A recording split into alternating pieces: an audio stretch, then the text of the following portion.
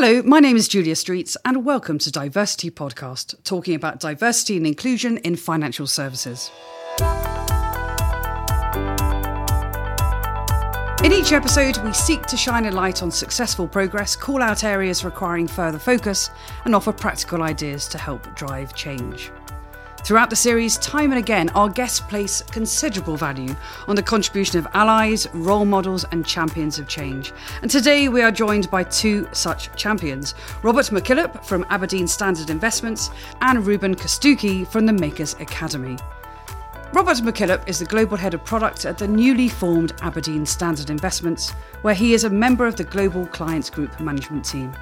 He has enjoyed 20 plus years in global investment management, having served as Japanese portfolio manager and a senior executive on the global equities desk.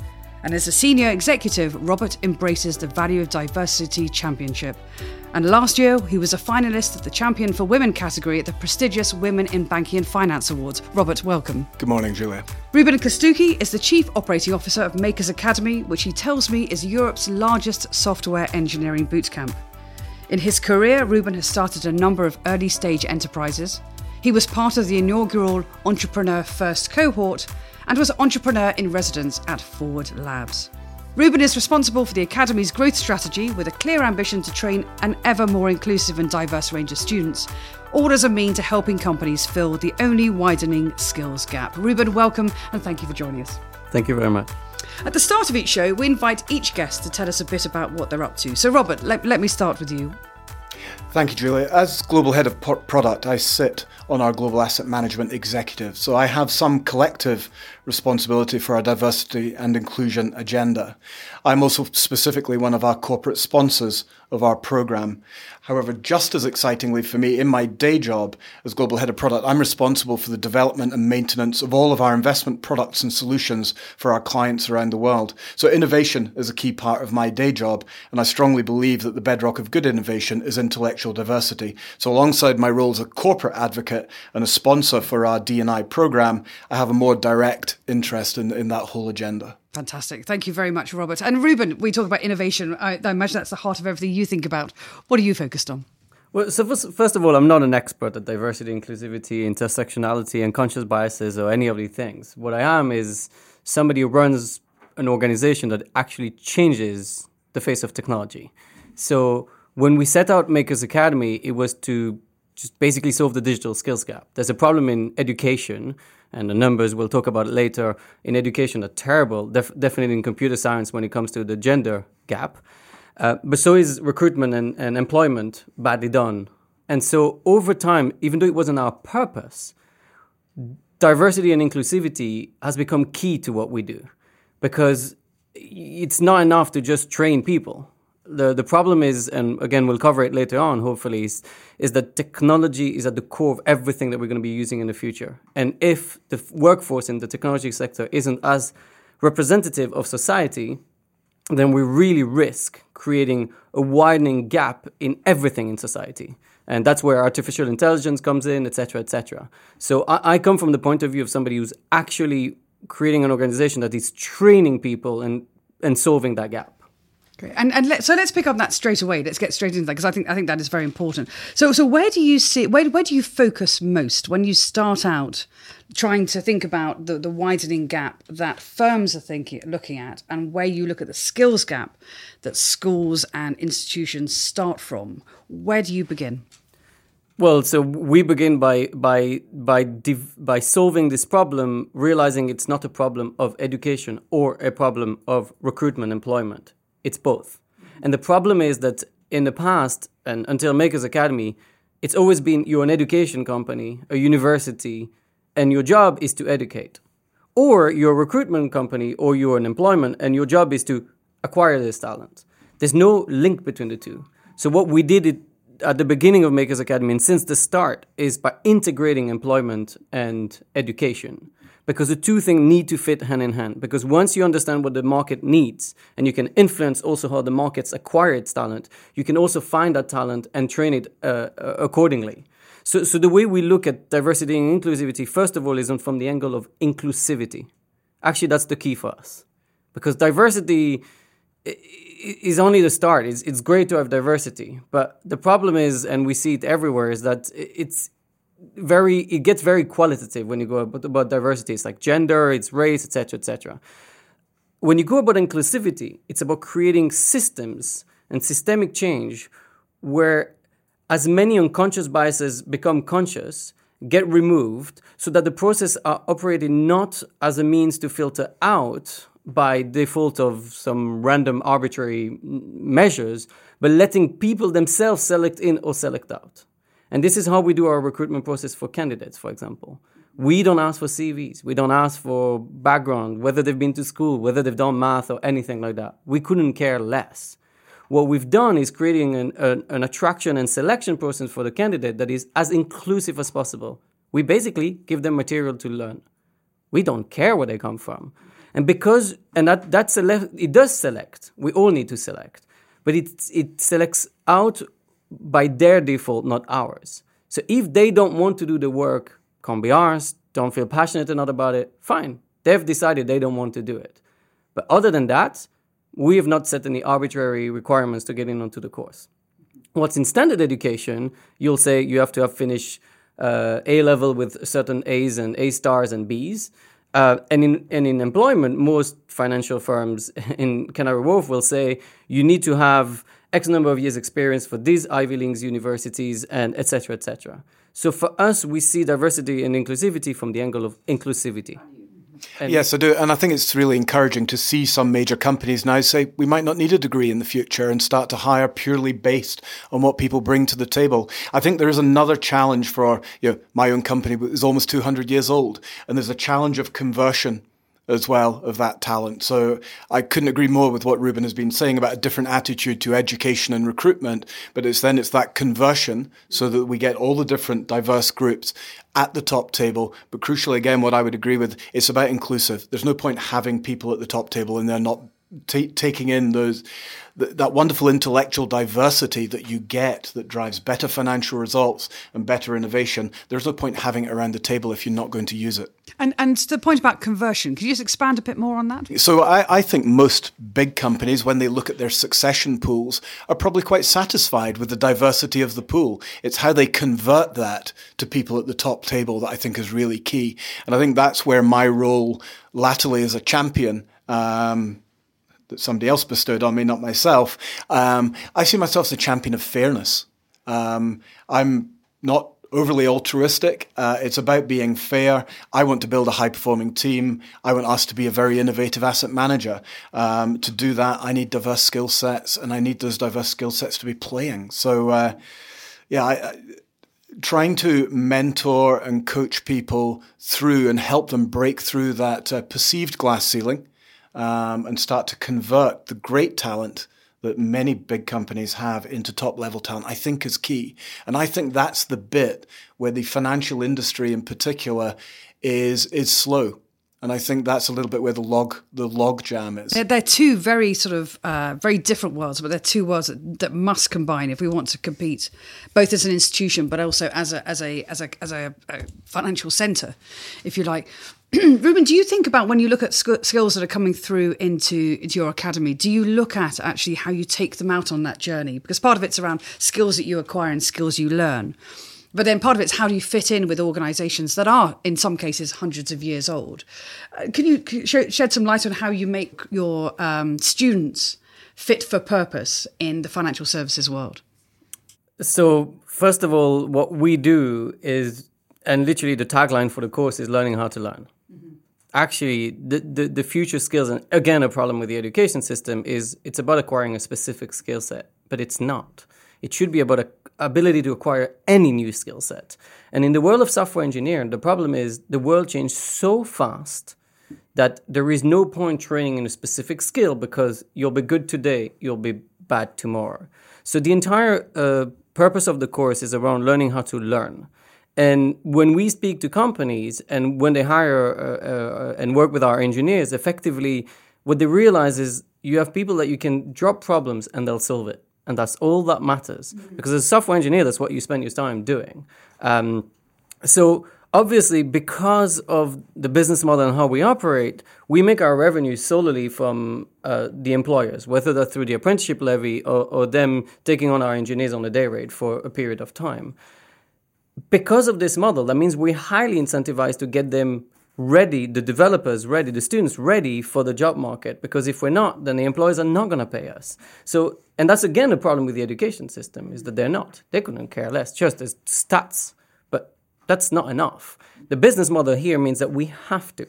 So we have to listen to the employers. But the employers will tell us, I want X. And when you say, what do you mean by X? What do you want a Ruby engineer? Actually, you realize that what people want is a great problem solver, somebody that can learn and grow, and that when you invest your time and energy on, that actually grow up on your scale. And so it's about also being able to listen, but also challenge what employers want. Mm-hmm. Robert. Sorry, I'm just trying to contain my excitement. I think that is so important, that learn to learn mantra, because one of the problems I see in the financial industry is that we recruit functional experts, we develop functional experts, and the best of those functional experts, based on their performance, is made leader of the team. And I think that rarely are they the best leader. Usually in the financial sector, they've been an alpha male. And they drive their team very much on short-term performance. And I read the wonderful phrase, the frozen middle, and this layer of middle management that are very, very good functional experts, the best salesman, the best portfolio manager, the best deal maker in investment banking. They are not best placed and sometimes lack confidence in their leadership skills to actually break through, to allow all of that diverse talent to shine. So I really think this whole thing about learning to learning and developing decision makers. I hate the phrase VUCA, but that is the type of environment we're in at the moment. And having the more flexible people who develop people more holistically, I think is exactly what the financial industry needs. And it's what one of our problems is. And for the benefit of the listeners who may not have heard that expression before, just explain what you mean by VUCA. Yeah, sorry, Julie. It comes from the military world, and it's a volatility, uncertainty, complexity, and ambiguity. And this is something that comes up time and time again in our podcasts, which people talk about the frozen middle, the sticky middle, the permafrost, I've heard it called. And it takes some courage actually for that middle management layer to who have been taught and given leadership techniques in a certain way, to have the courage to say, I'm going to embrace change and I'm going to think about things very differently. So therefore, I need to think about how I hire differently. I need to think about how I scope projects differently. I need to think about how I lead my organisation differently. I'd really be keen to explore, of that middle management layer, where do you see that kind of lightning rod moment when somebody wakes up and goes, I can change? I actually, and it's not as scary as I think it is. Have you got some good examples of where, somebody who's come from an institutionalized mindset has really seen the potential and embraced change? At Makers Academy, we've worked with dozens of very large corporates, including the financial sector. And there are specific examples, which I think are, again, specific to the tech sector, but I think can be extrapolated to your question. So we go into a company and we say, okay, understand their hiring needs, and then we talk about recruitment processes. And they say, well, that's what we do. It's like, okay. And they'll tell us, for example, that they use an online coding test that is very time-bound. And then we ask them questions and we say, but why? Oh, but because we've always done so. Okay, but you told us before that you were looking for X, Y, and Z in when you were hiring somebody. And part of the description was you want people to write quality software. But you're asking people to do a test based on a time-bound element. That doesn't represent the work environment you have.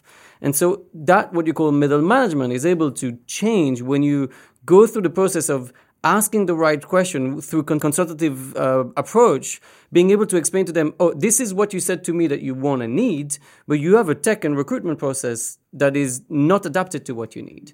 And slowly they realize that change needs to happen. And then we give a lot of example. There's a famous Harvard Business Review report that says that women are way less likely to apply to jobs if they don't fit 100% of the requirements, whilst for men it's quite different.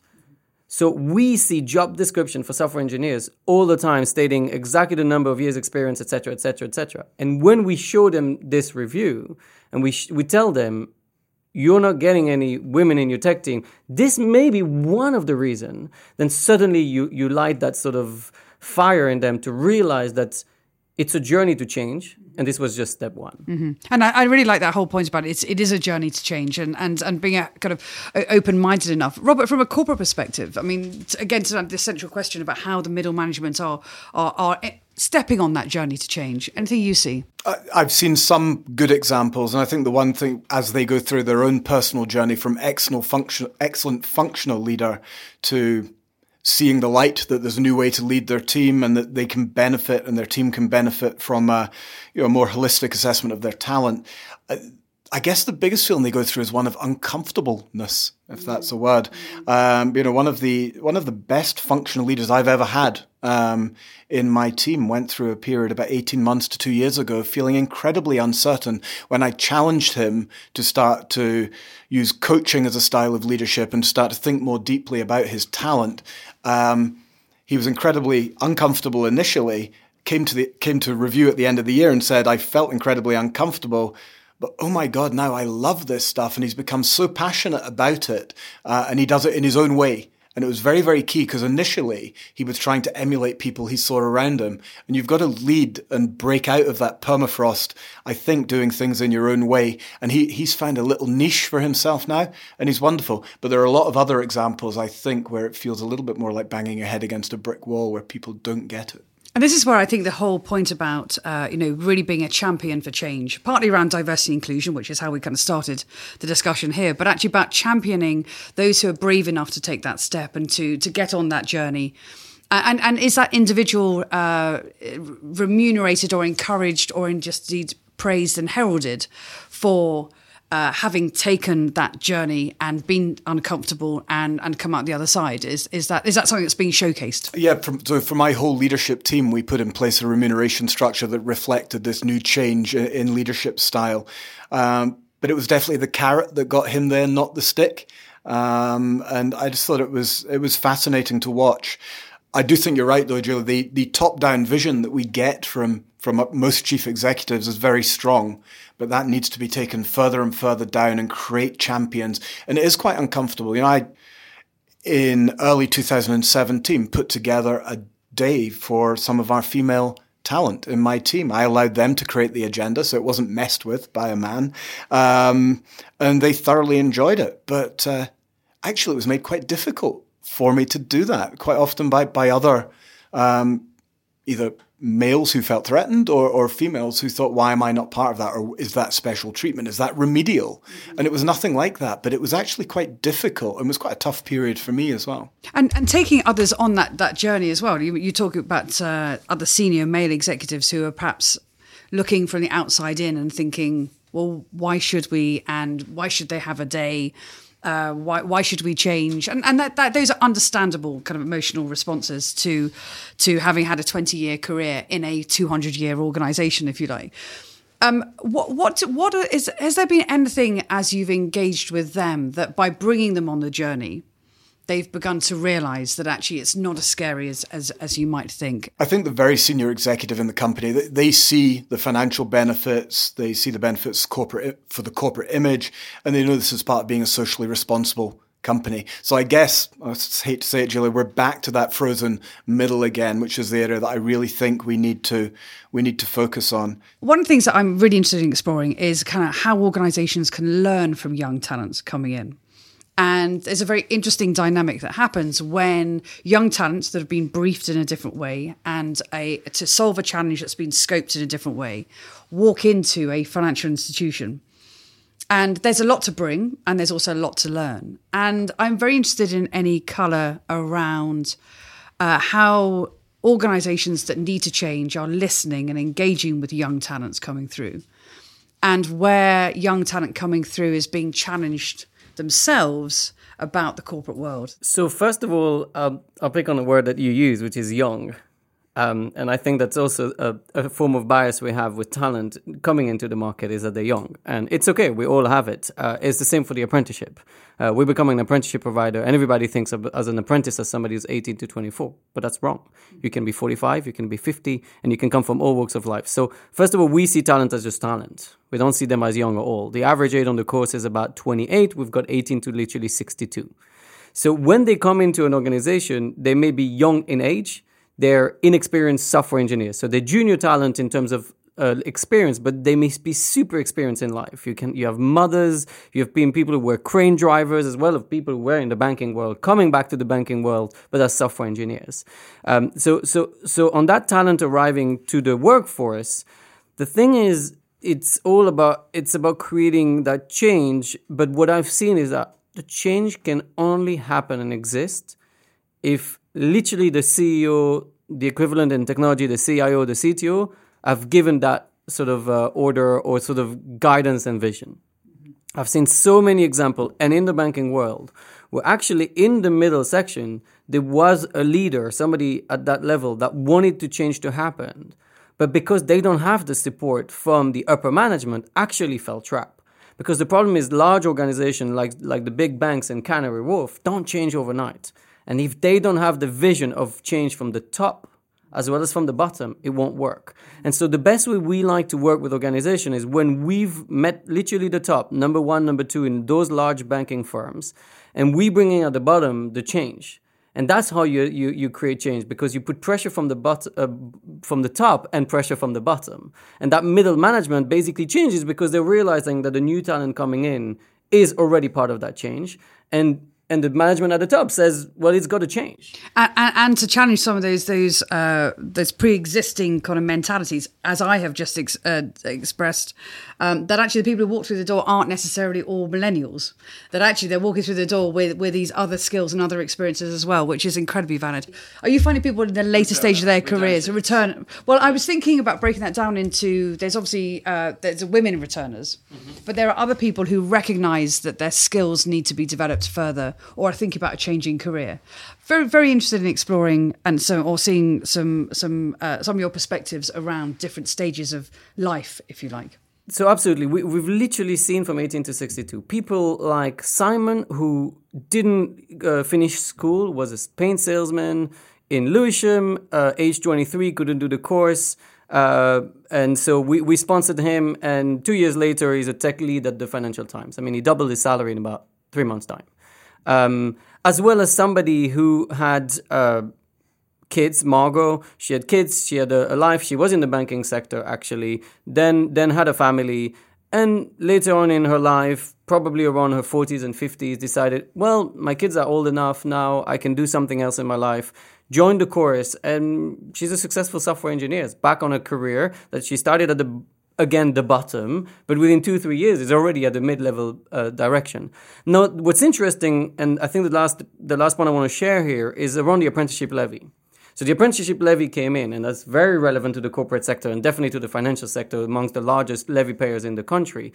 And today we're working as an apprenticeship provider with the large financial institutions to retrain their internal staff. So they're paying this levy, and they're saying, well, I've got this pot of money, how can I use it? And so we're having a conversation with them by saying, well, an apprentice doesn't have to be an 18 to 24-year-old. You have plenty of incredible talent in your organization. Send them to us, and we'll retrain them for you, which means that when they come back fresh, new skills. They may be later in their careers, but suddenly you re-energize, relaunch their career into something new. Yeah, I think Ruben's point about creating pressure from the bottom up is also key, and that can sometimes be the toughest thing to do. So we did an exercise just prior to the merger.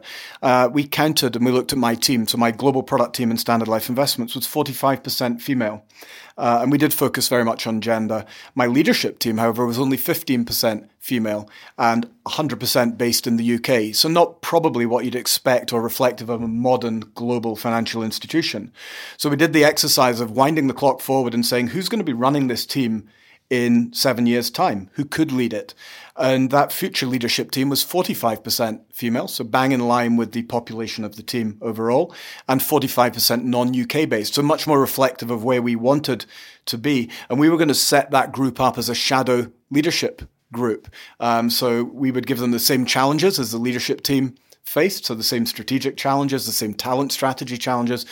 And they would be there as a devil's advocate, a challenger, and just, I guess, a different perspective against the leadership team. So we then went through a massive corporate merger, which probably stopped that for a few months. But just last month, we ran an offsite for my new leadership team, and we ran this group that we inventively called The Others, in the same hotel with the same agenda, exactly the same format as the leadership team. And we got some fantastic ideas that us older guys in the leadership team probably would not have come up with by ourselves. So that it's starting to increase the pressure and I guess allowing those future leaders of the team to start to build their legacy before they even get the keys to the castle.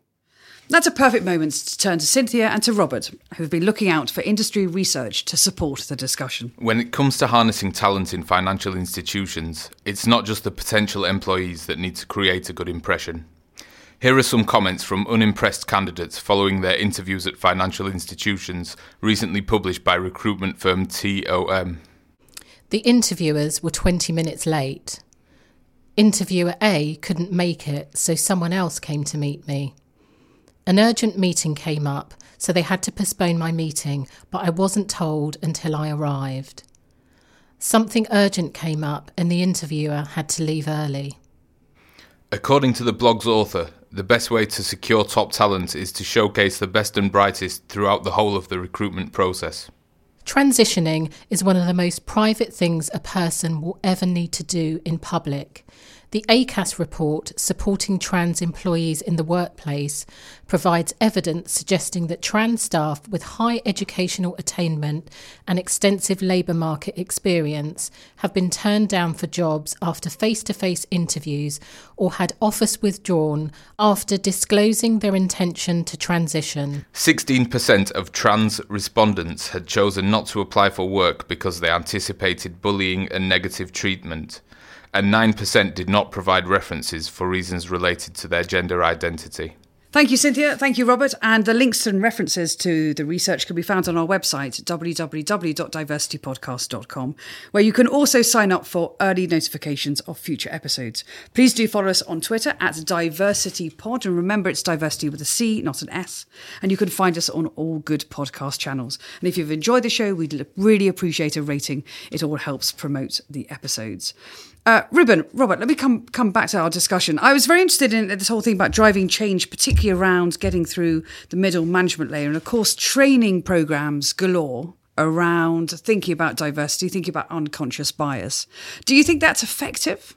So I'm not sure it's the most effective or the only thing that needs to be done, but it's one part of the key to the puzzle, so to speak. And I mean, we have experience having trained some of our clients with someone called C.N. Lester. They're a UK leading transgender activist, the author of a book called Trans Like Me. And they ran a workshop or a training for an all afternoon for a large client of ours around unconscious biases through the lens of transgender issues in technology. And the useful part here was to use the lens of transgender to realize how much you don't know about a community, a world that you may not have come across. And people left the meeting not with solution, but realizing that there were so many more questions to be asked. And it's a lens. So most people have never met or come across transgender people. So they don't realize what it entails, what it means. And part of the process that CN led those the middle management at the client figure out is to realize, A, what you don't know. So it's the classical, you don't know what you don't know. Be aware of that. And 2, where do you get your source of information? And I think that unconscious biases exist, always, will do. But the process to change is to realize, what can you do about them? How can you uncover them? What can you learn about those biases? And in technology and through the lens of transgender, we realize that, you realize through that journey that, yeah, there are a lot of things that needs to change. I'll give you a very specific example. I discovered, and I learned personally through this process, a lot of transgender people need to go through some forms of surgery. This means that they can have gaps in their work history. Now, most financial sector and firm will not treat that well. Any person who has gaps in their CVs and their work history is seen very badly, but sometimes for the wrong reasons. And that is already a bias. It's like there may be a fairly good reason as to why they're doing it, but by not being able to dig in further, you realize that you ostracize an entire community of people that would be excellent for your work, but because of nature of some arbitrary measures, simply can't apply. And that ties in very neatly with a guest we had on a previous episode called Samantha Jane Nelson, who is transgender, and she was telling us a very similar story about how corporates look at their needs to look at some of their corporate policies actually and think very differently about them. And I think that's a really good shining example of where a lot of that bias naturally and almost understandably historically has come from, but the world has shifted. You know, people need to look at the world through a very different lens, which I think when you come down to, again, this topic about championing change and being a champion within a corporate environment is clearly part of that is about leadership. Part of that's around actually being very self-aware in that journey for change. Robert, I would look at, I sort of keep coming back to sort of why this matters. And as a leader within an organisation, very senior executive, recognised as a champion, what do you tell your subordinate middle management leaders and layers to think about, and why do you think this matters? I think if we start with the output, there's so much research out there that says that companies that have diverse leadership teams that embrace and empower diversity, and I think, again, the empowering is very important, they have better financial results. Their return on equity is higher, their profitability is higher. And whilst the levels may vary from country to country, the trend is really clear. So this works. So I think starting by educating on the output, and again, I always think the carrot of the output works better than the stick of the quota. And so I think this is a business imperative. We have to get it right. So the first thing, I'm trying to build a high-performing team in a newly merged company. What a great opportunity to take stock of the talent you've got and the way that you manage and develop that talent. And I think you're right. So big corporates take training on unconscious bias incredibly seriously. And that's about building the self-awareness. And I don't see myself as a champion by any means. I see myself as a coach of people. And to be a coach, you need to be passionate. I always think about two things. You've got to be passionate about teaching and developing people, but you've got to be passionate about those people themselves. And to be passionate about them, you really have to understand them. And you have to take time to speak to them. And this is not a transaction. It's a strategic partnership where you're trying to plot a future.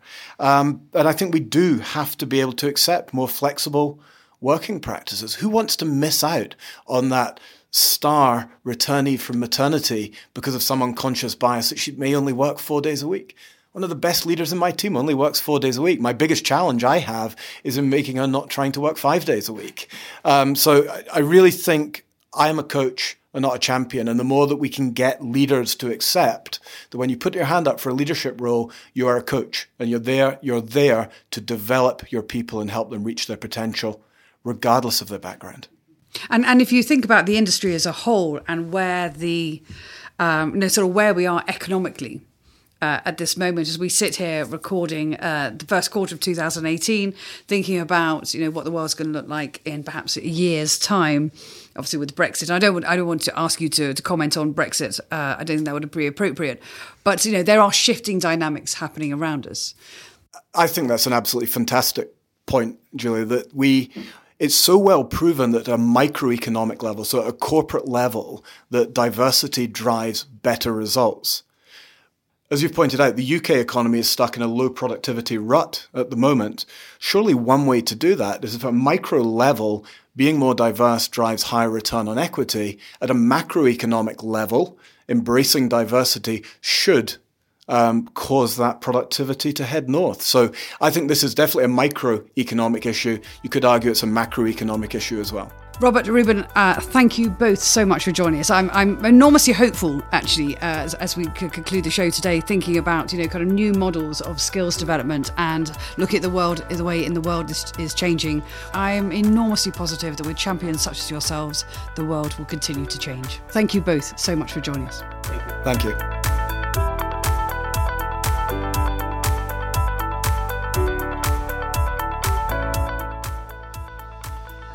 This episode of Diversity Podcast was produced by me, Kieran Yates, on behalf of Julia Streets Productions.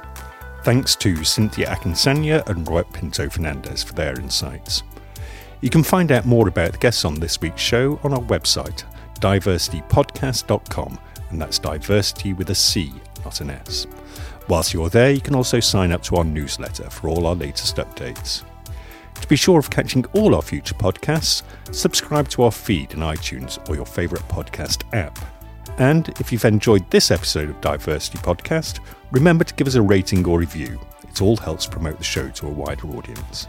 Finally, our Twitter handle is @DiversityPod. Thanks for listening.